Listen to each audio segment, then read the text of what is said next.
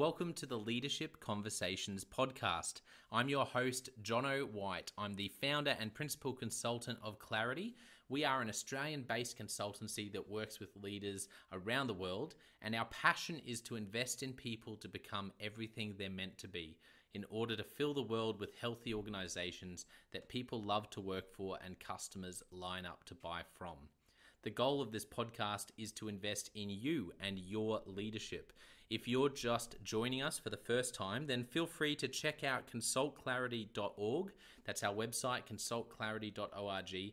We have so many free resources on there, the most popular being our 7 Questions on Leadership series. We've had more than 1,500 leaders from around the world in all different sectors give their in-depth answers on leadership, what books they love, what they found most challenging, the most meaningful stories, how they structure their time through the day. That's free, so go and check it out. And we'd love to interview you about your leadership. I believe you have advice from your experience, your context, and your life so far that is important and can help other leaders. It's also a great way to give back. It's free to get involved, and you can do so by going to consultclarity.org/7-questions-interest, or just Google consultclarity.org 7 questions interest and fill out the form that pops up. We have a free resource for you on our website. It's called Leadership Survival Guide. It's a 57-page ebook. It has interviews with 10 world-class leaders, and you can go to consultclarity.org. It's right at the top, and get that today. We also have a daily email that we send out to over 15,000 leaders, and that email contains the highlights, our best content from our podcasts, our blog, my book, the books that we're loving that are out there about leadership. It's also the best way to get access to our masterclasses and workshops before anyone else. And there's also exclusive and limited special options just for subscribers. And you can subscribe by going to consultclarity.org/subscribe. Now, my gift to you is to work incredibly hard to provide the best leadership content I can to invest in you and your leadership. So if you're finding our content helpful, if you find this podcast helpful, then your gift to me could be this. If you do find it helpful, then write a review or rate our content and make sure you subscribe or follow. I can't emphasize enough how helpful that is. It really does help us to get the word out there so we can invest in more leaders to become everything they're meant to be. It also means a lot to me personally when people like you and people in our community share our content on social media. So if you do that, then please do look for me, Jono White, to tag me, and look to tag Clarity on whatever platform you're on. And our team, including me, I'm always looking to see when people have mentioned us so that I can engage with you. And also we look at sharing content. So if you write something about something we've done, there's also a good chance we'll share that with our followers. So if you could do that, that is a massive, massive help as we try to invest in as many leaders as we can around the world. Last of all, you can check out my book about how to deal with difficult people even if you hate conflict. It's called Step Up or Step Out. It's available on Amazon. You can just look up Step Up or Step Out Jono White, or you can go to store.consultclarity.org/book and check it out there. I have coached leader after leader after leader, and in more than 50% of the sessions, this topic comes up. How do I deal with this person? I'm finding it really difficult, and I just want to find a way that doesn't blow up to do just to have a difficult conversation, to lead them better. How do I do that? There's a 3-step process that I outline in this book that I believe can help you. Okay, let's get into today's episode of the Leadership Conversations podcast. Enjoy.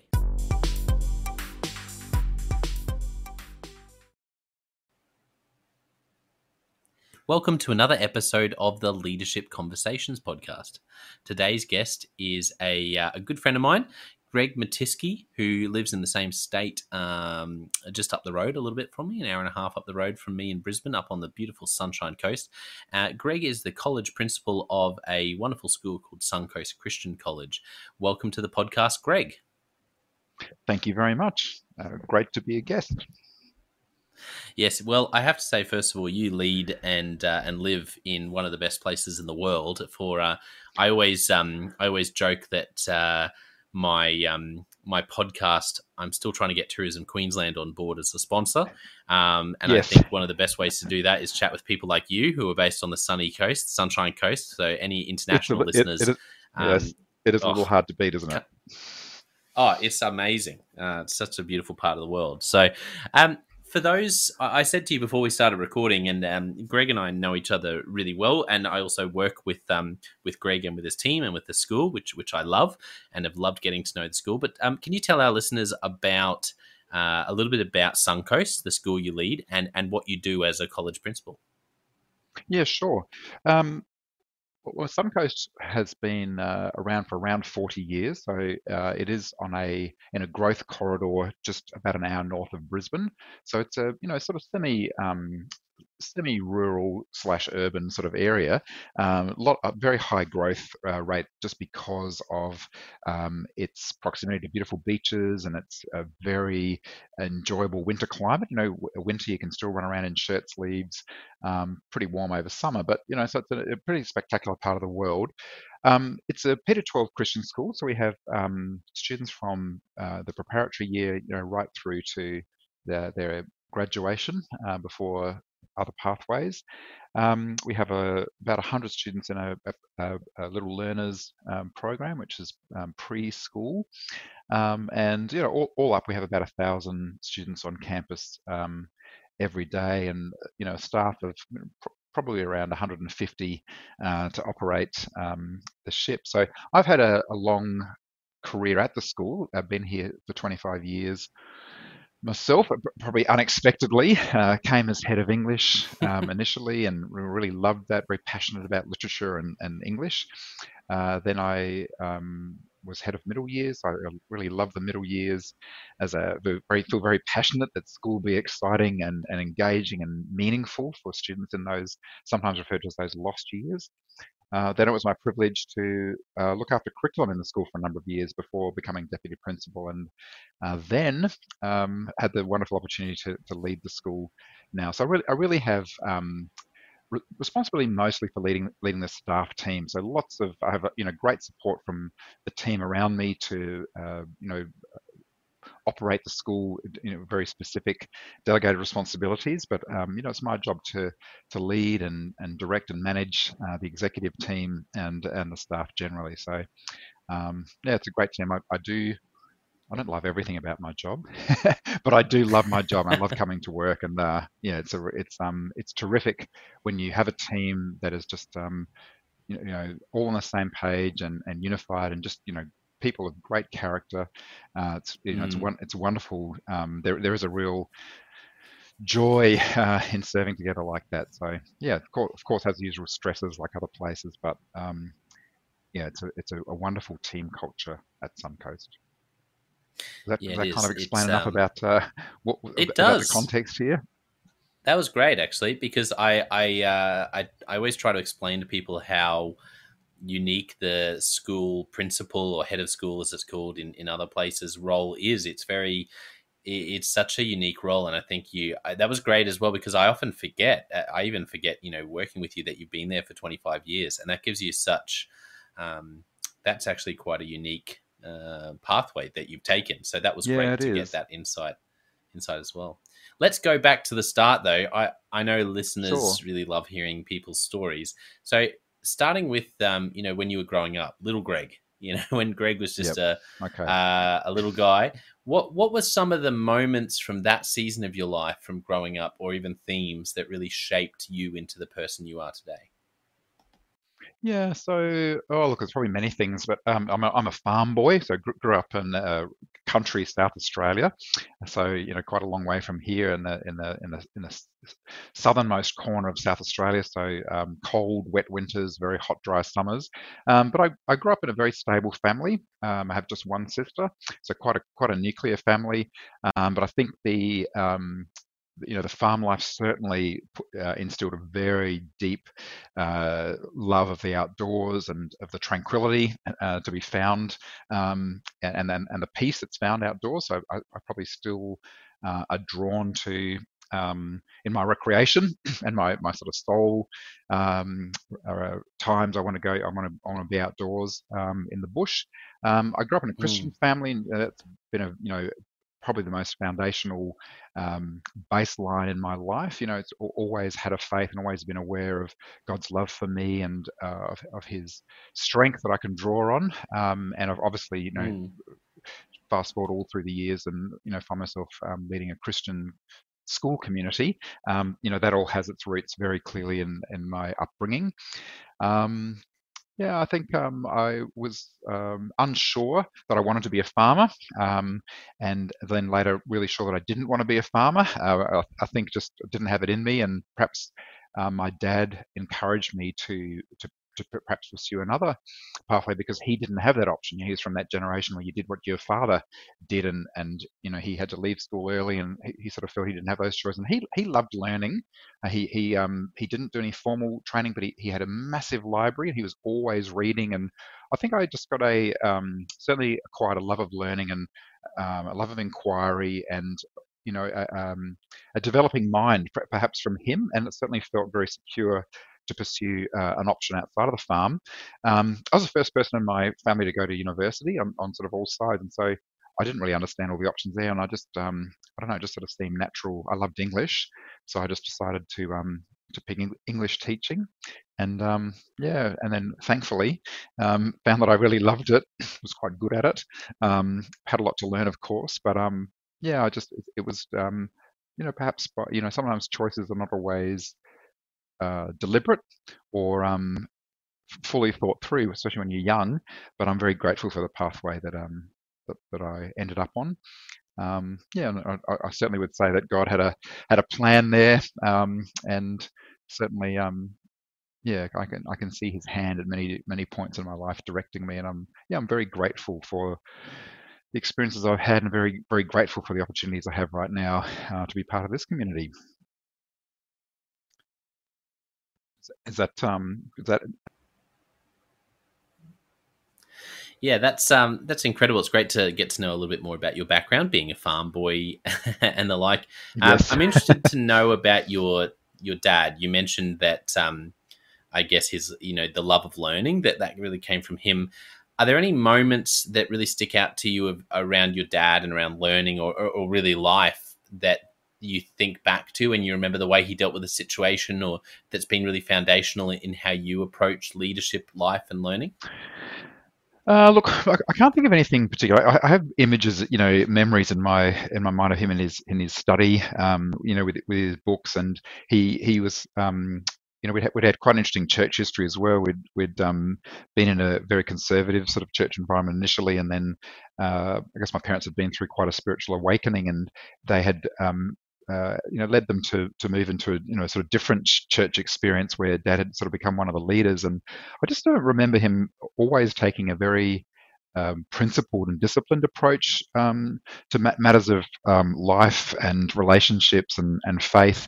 When you become sort of more personally involved in a community like a church, you become very involved with people's lives and you journey with them, and yeah, I guess it was that principled approach to those things and that commitment to people, which was such an example to me. And thankfully, after I had left home and gone to university at 17, it was a 4-hour drive away to the big smoke. Thankfully, they also found mentors and father-like figures who continue to call out the same kind of identities in me. That sort of care for people, passion to see people flourish and prosper in their lives and relationships. And I think that all fed beautifully into a teaching career as well, and has certainly probably quite foundational to my approach with just how I feel about staff. And people in general. So yeah, look, a very, very influential example from my dad. Yeah, right back from the beginning.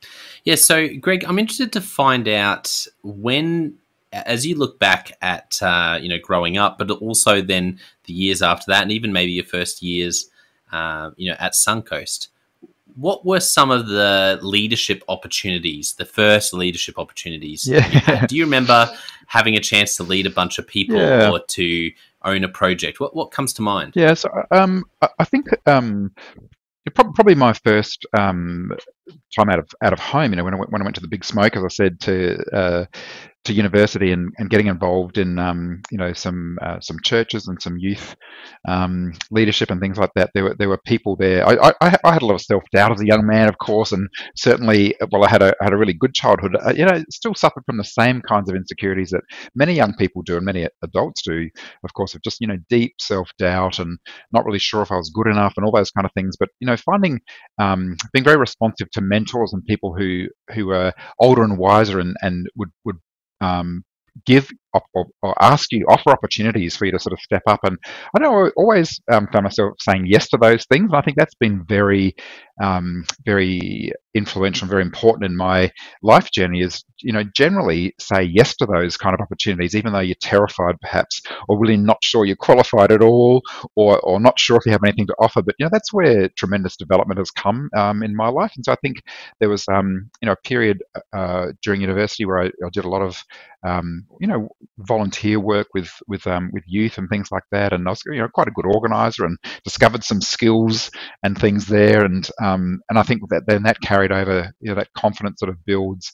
And then when I started teaching in Tasmania, a little state to the south of a little island state, it was very, very, very green, very, quite naive, but very willing, and so when there are opportunities I'd never taught computer studies, for example. They, opportunities came and said, "Oh, would you consider? You're young, you must know about computers." I was actually the last group at school that missed any kind of computer education at all. But I went out and bought an XT computer, as it was back then, and had a 20 meg hard drive, MS DOS, taught myself DOS from a textbook and taught it. And then, years later, I'm rolling out a laptop program in a school, and that no formal training, but you think, oh, what a wonderful trajectory that was. And it just simply came from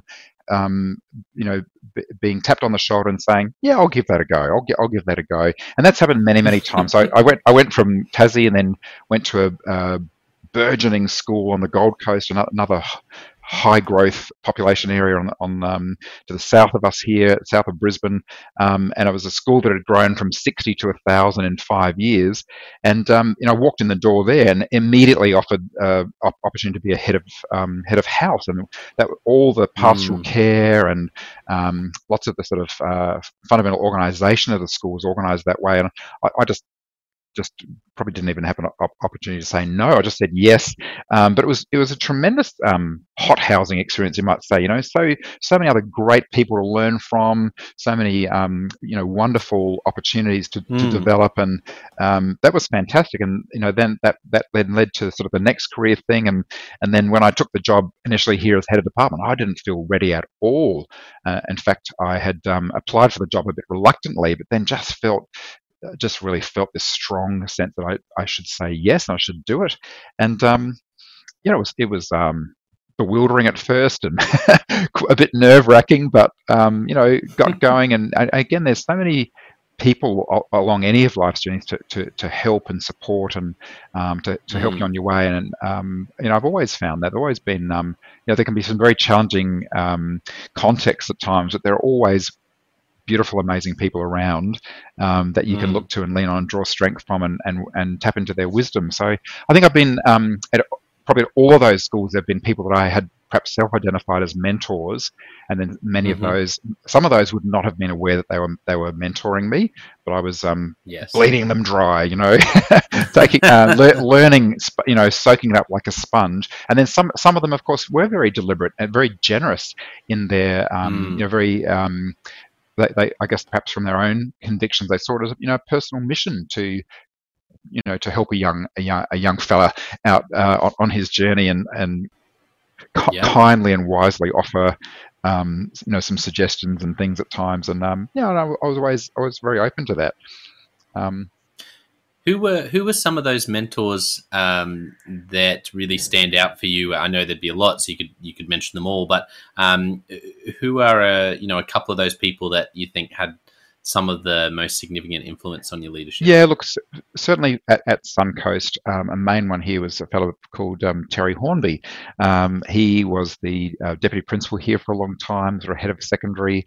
He's now a principal at another school on the coast, but he was just so generous and wise and calm. I'm I'm a bit of a high energy person at times, and a bit flitty and a bit flighty, and perhaps a a more highly developed sense of self-responsibility than is sometimes warranted. Um, and he would quite regularly, very beautifully hose me down and just help me be that more balanced, measured kind of Mm. person, and that reminding me that I didn't need to be the Messiah. Mm. I wasn't responsible for everything, and there was a team here, and there's also time.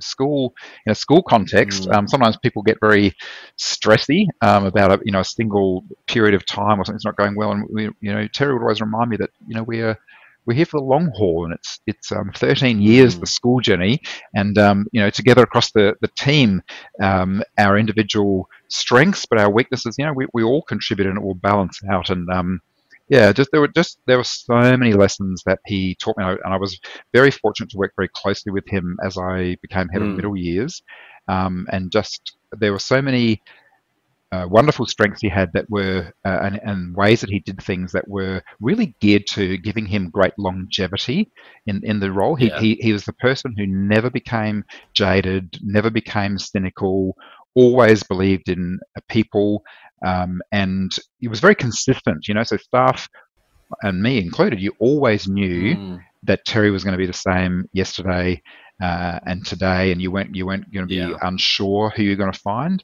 Always Mm-hmm. approachable. Just about and such a good listener. He would always listen at the Yeah. start. So yeah, I learned probably from my career. I learned Mm. just such a depth of wisdom from him. Yeah, that's incredible. Are there any moments that spring to mind of specific stories or moments of Terry and that have really stayed with you, of how he dealt with something that went better than expected, and how he celebrated that, or how he handled a crisis or a really difficult situation? Look, Any stories? a couple of them. I mean, back in the day, I remember at the end of the year, I was, head of middle years, so 7, 8, 9. Been a pretty busy year. A lot of events at the end of the year, and I was still teaching, and I had a class, and I had a whole pile of marking. To try to keep the kids busy to the end of the year with worthwhile and meaningful learning. And we'd finish the year, and I started all this marking to do, and Terry found me in my office still marking the work. He said, "What are you doing?" I said, "Well, I've got to finish this work." He said, "Why?" I said, "Well, the kids have done it, and it's important to honour their commitment." And he said, "But who's going to see it?" I said, "Oh, well, I'm not really sure." And he goes, "Well, stop it." And I said, "No, I can't. I have to finish it." And he picked up the pile and threw it in the bin. And I was absolutely horrified. um, but it really made That's me so think. good. It really made me think, and it really was quite life changing, because I'd had this quite ridiculous obsession with my own self-imposed perfectionism, perhaps, and my own, Yeah. perhaps quite ridiculous expectations at times. And it was one of those moments where that triggered then a whole bunch of reflection about a whole lot of things. And really, I guess Terry was always focused on, well, what really matters. What really matters. And it's very easy, not just in a school, but certainly in a school, very easy to become focused on the mechanics of the job, because there are a lot of mechanics. The mechanics of teaching, the mechanics of a timetable, of running a school, and the operations can sometimes smother the mission. And that example from Terry just really helped me to just really reframe that whole thinking in my brain. And another one was whenever there were difficult things with staff, and of course there are lots of those, and with parents too. Anywhere there's people, right? But Terry was always so measured with his dealings with those things. As a younger man, I really would be very anxious around anything to do with conflict, and I had to make that such an area of growth. I didn't Mm. ever think I could be an administrator or a principal. I just thought, no, I would never be up for all that conflict and all that. It would make me. I remember in some of my early career, going to meetings where there was high conflict, and just I was actually quaking. My stomach was shaking, and I couldn't stop Hmm. it. And but Terry taught me to be up for those conversations and how to be up for them, and not have that Mm. sense of I just want to get out of the room. I don't want to go. I don't want to go to this meeting. But to approach those things with gentleness and calm, and Mm. kindness, and that's been an approach that's been really helpful in this role that I'm in now. Is just to remember that if I go in gently and kindly and with a listening ear, that we can get through this no matter how um, challenging or difficult it is. And yeah, I think just Terry's calm manner in those Mm. things is just such a powerful example. Yeah, and helped me reshape the way I thought about those circumstances and situations, and to navigate them in a much healthier way. Yeah, that's wonderful. I think I think. Uh, I reckon we underestimate how much of a difference it makes if we can walk sort of with that gentleness, kindness, and and just stay calm. And because you can be calm and still deliver difficult feedback, you can stay calm and Right. deliver difficult news, or Yes. or have a difficult conversation and stay calm. And I think for me, I remember when I just think growing up and just the way you can feel triggered by certain things. I just always Yes. assumed when a difficult conversation happened, it had to be tense, and you had Yes. to And not only and perhaps feel tense but yeah, and perhaps communicate tensely. yeah, yes, and sometimes be the tough guy. So that Yes, yeah, it's important to hold the line here and to be firm. I struggled yeah.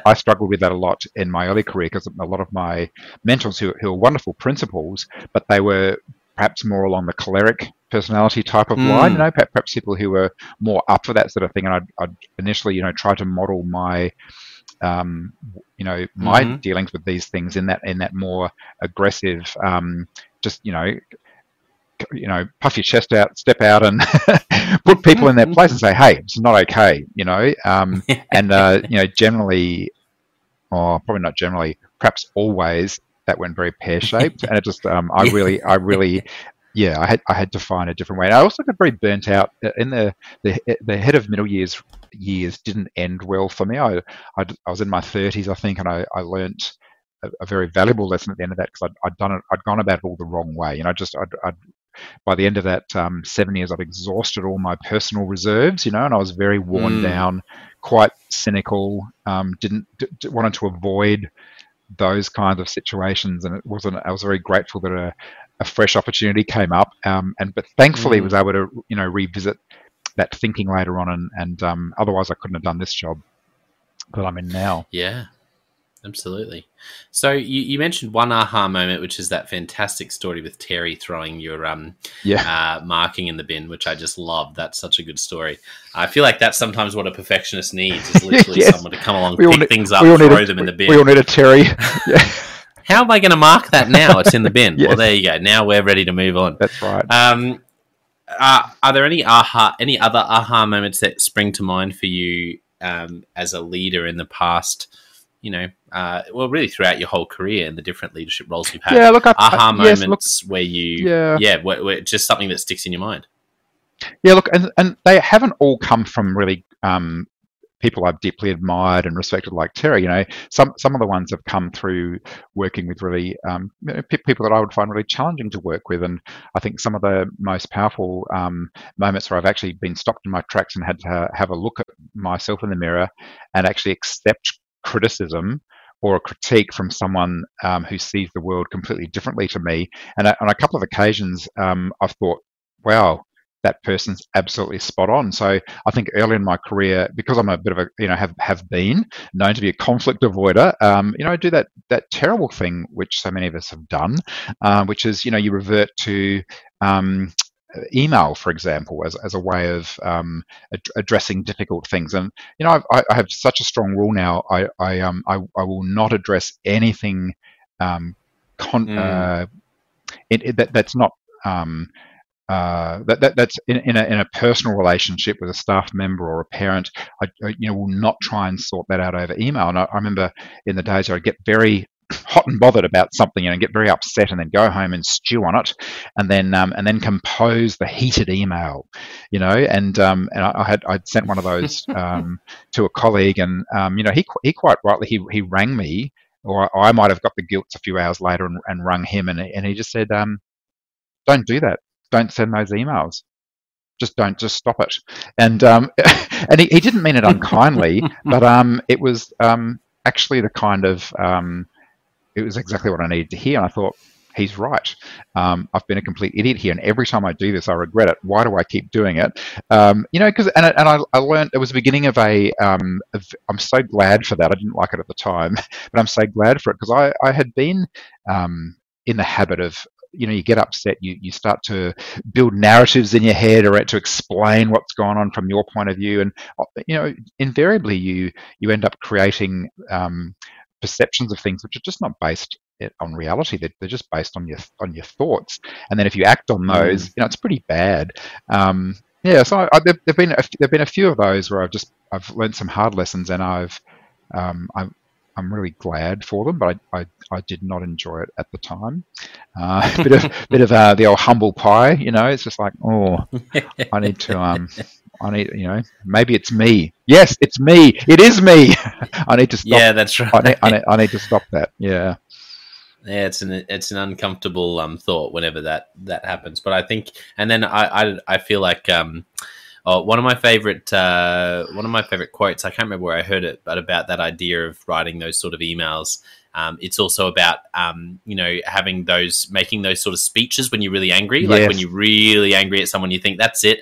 I'm going to really tell them how I feel about this now. And the quote is something like, if you tell, give someone the speech when you're really angry, and it'll be the best speech you'll ever regret. And Yeah. it's like, because 100%. at the time you feel like it's so on point. You're like, oh, I'm so Yeah. sure about this, and then but Yes. you inevitably always regret that email or speaking out of that That's right. anger rather than actually Yeah. learning to It's true, be and calm. and of course, the more responsibility you have, or the more staff that you supervise, the more consequential those errors become. And I'm glad. I still muck that up every now and again. Make mistakes, but I'm glad I learnt some of those really important lessons, which have become principles that I really aspire not to violate, because I want to be that leader who's consistent and who's approachable and Mm, who is principled, and some of those behaviours and those ways of thinking are just really detrimental, really destructive, hmm to the relationship that a leader needs to have for a really healthy organisation. Yeah, absolutely. Well said. Well, let me wrap up today, Greg. It's been great hearing some of your story and talking about some of your mentors and the like. Let's do Leadership Express. I've got a handful of Okay. questions for you. The first one is, what's a book that you've gifted to other people? Look, probably pretty boring and ordinary, but because I'm relatively new to being a principal, um, John Maxwell's Leadership Gold. Uh, when I started in this job, Mm, I gave that to our executive team, and then we just spent 18 months just going through it chapter by chapter, hmm and it was like a book study. And mm, we what was so good is I think as a team we'd been so focused on the operations of the school, and this yeah. really did help to bring a lot of clarity to us about, yeah, we've got to do that. We've got to manage things. We have to operate the school, but we have to lead it, and that's something Mm. quite different. And being a leader is about being very principled, and having a very principled, disciplined approach to leadership. And so that book really helped. Yeah, amazing. What about a recent leadership lesson you've learned for the first time or been reminded of? Oh, um, I think just constantly, as the the more I get into my role here, I'm in my sixth year of being a principal. I think initially ignorance was bliss, but just as you track along, the weight of because of the weight is heavy because the awareness of what you're responsible for, and of just how important different aspects of the role are, and so maintaining that. Um, I guess that sense of well-being, and first love of the job. Remembering why I did this, and not becoming overburdened with all the serious stuff that's out there, and at times some of that's not very easy to deal with, but again, learning that it's part of the job, and when those very difficult challenges come up, to accept and embrace them, and continue to walk through them with a team. Not doing it on your own, but walk through it with a team, not retreating to sort of unhealthy habits, like just sort of isolating yourself, or just becoming obsessed on that, but making sure that you keep an eye on. There will be other good parts of the role, but also good parts of the organisation, to sort of keep that balance, because it's there's you've got to those things can take quite some time to resolve, and I can really see how leaders and people dealing with that kind of really challenging stuff can get worn down pretty rapidly, and then find it hard to come back from. So, and some days it really is get out of bed and get dressed for work, and come to work knowing that it's going to be okay, and that and you're getting out of coming to work because of the beautiful people that you're going to help and support on that day, and just sort of keeping that balanced perspective and a healthy perspective and approach through whatever particular season of leadership that you're in at the time. Yeah, if that makes sense. Yeah, no, it does. Do you have any favorite quotes that you? It doesn't have to be leadership; could just be about life. Just quotes that have really stuck with you, or things that you tend to tell others. A really good one from I work very closely with the lead pastor from the church that's connected to the school.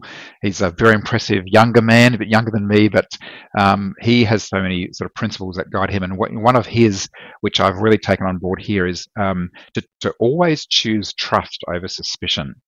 And that's we do that with all our relationships, whether it's with a student that you're dealing with, who's not got their homework in on time, or is late with an assignment, or a parent with a concern that sort of gets up your nose a bit, or some issue with staff, but to choose trust over suspicion.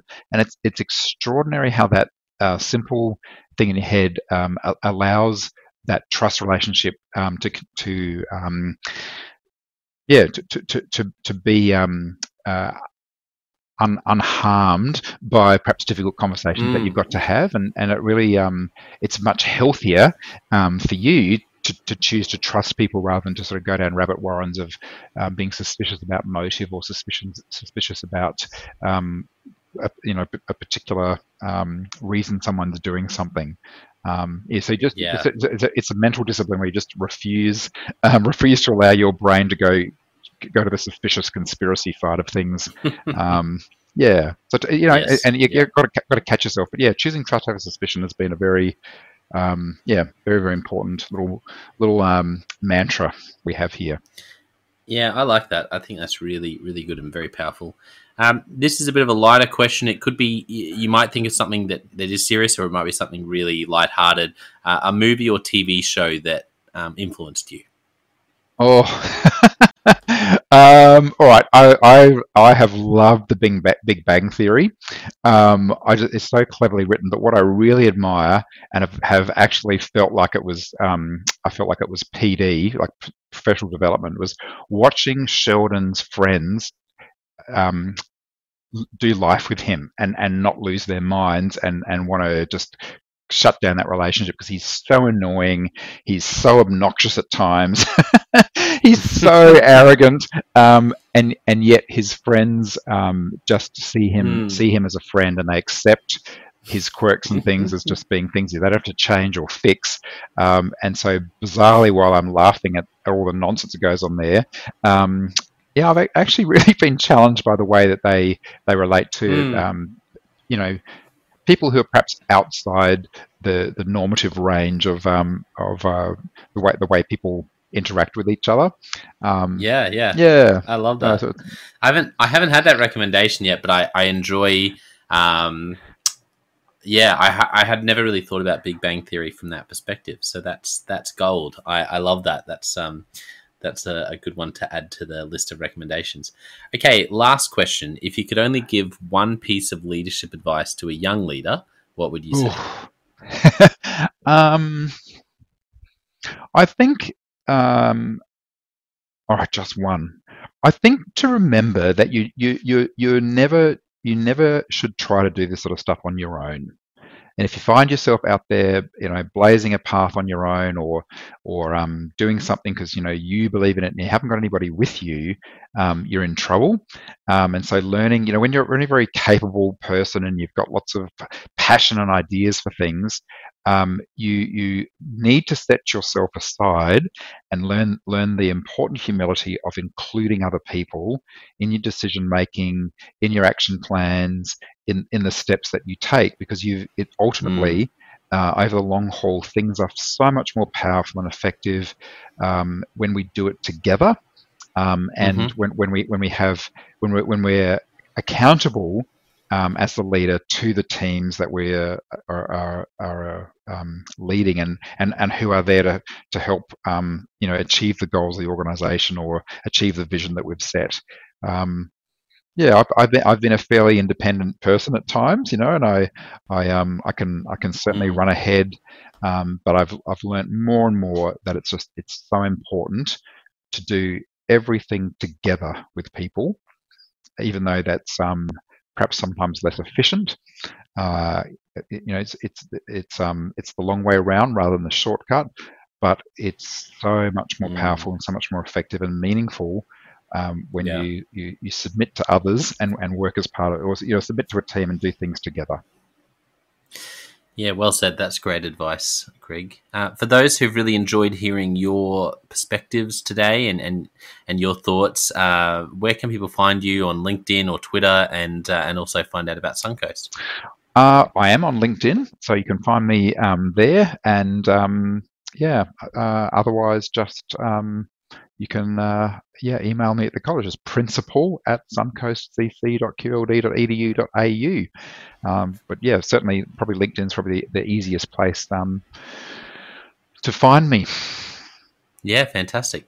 Well, thank you to our listeners for tuning in. I know that you will have gotten a lot out of chatting with Greg today. I mean, there's been so many things I've loved about the conversation, but the image of Terry throwing Greg's Yeah, marking in the bin is one that stands out for me. I think there's all of us who have perfectionistic tendencies can appreciate that as just.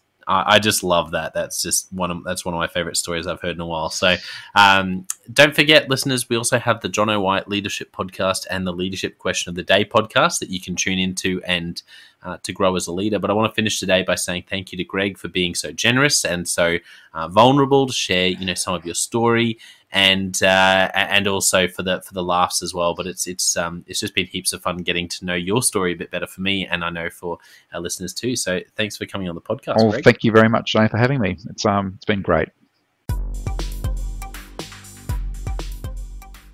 Well, I hope you enjoyed that episode of the Leadership Conversations podcast as much as I did.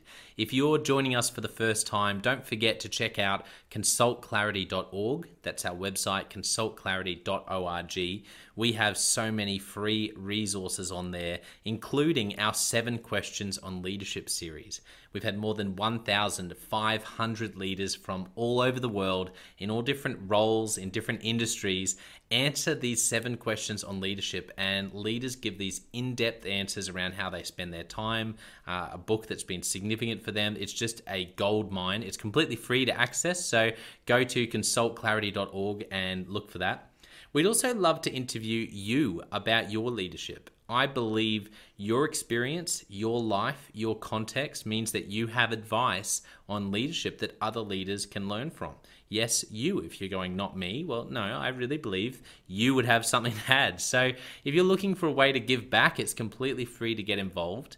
And we would love to interview you through the 7 questions on leadership. You just go to consultclarity.org/7-questions-interest, or Google consultclarity.org 7 questions interest and fill out the form and get involved. We have a free resource on our website called the Leadership Survival Guide. It's a 57-page ebook, 10 world-class leaders giving their thoughts on leadership, and that's completely free. It's available on our homepage, consultclarity.org, right at the top, so make sure you go and get that and download it today. And we have a free daily email that you can subscribe to. We send this out to over 15,000 leaders from around the world. And it contains the highlights of content from our podcasts, our blogs, our books we're reading. It's got the best content, and it gives you exclusive, limited, early access to our masterclasses, workshops, new products, special offers. It's all for our subscribers. You can go to consultclarity.org/subscribe and join 15,000 other leaders. And you know, my gift to you is to work really hard, particularly through the Leadership Conversations podcast. I have been blown away by the quality of the leaders, and I'm learning as much as anyone in doing these interviews. So I'm having a great time. And my gift to you is to keep lining up the best leaders I can to invest in your leadership. Your gift to me, if you're finding this helpful, there is something that you could do that would help us out massively. And that is to write a review and to leave a rating for our podcast or wherever you're watching or listening to this. I can't tell you how much that helps us out. Also, subscribe or follow. It really does make a difference in helping us to help more leaders become everything they're meant to be. Another thing that means a lot to me personally is when I see our community share our content. So if you do share this or any other piece of content on social media, then thank you, and please do that. And look for me, Jono White, or Clarity, and tag us in your post. Our team is always looking for posts to engage with from our community, and there's also a chance that we'll share your content to go beyond and share it with our followers. Last of all, you can check out my book. It's called Step Up or Step Out: How to Deal with Difficult People Even If You Hate Conflict. I wrote this book because 50% of the coaching sessions I have with leaders, this topic comes up again and again and again. And it's this idea of, how do I have this difficult conversation? How do I lead this person better when I'm finding them difficult? Or in some cases, you look and you say, I think I might be leading a difficult person. They're just quite difficult to lead, or I'm finding them quite difficult to lead. So there's a 3-step process that I unpack in Step Up or Step Out. And the amazing thing, and I've literally done this myself, and I've heard it anecdotally from other leaders as I've coached them, is that if you follow this process, you will see that person step up and change their behavior or make a decision, which is to step out some of the time. 95% of the time, people will step up or step out in just 4 weeks. And I stand by that. It's you have to read the book to understand, but I really do believe in it, and I've experienced it firsthand. It works. So you can go to Amazon, look up Step Up or Step Out Jono White, or store.consultclarity.org/book. Well, thank you so much for listening. We're going to be back with a new episode next time of the Leadership Conversations podcast. And I hope today has helped you to take another step towards becoming the leader you're meant to be. See you next time.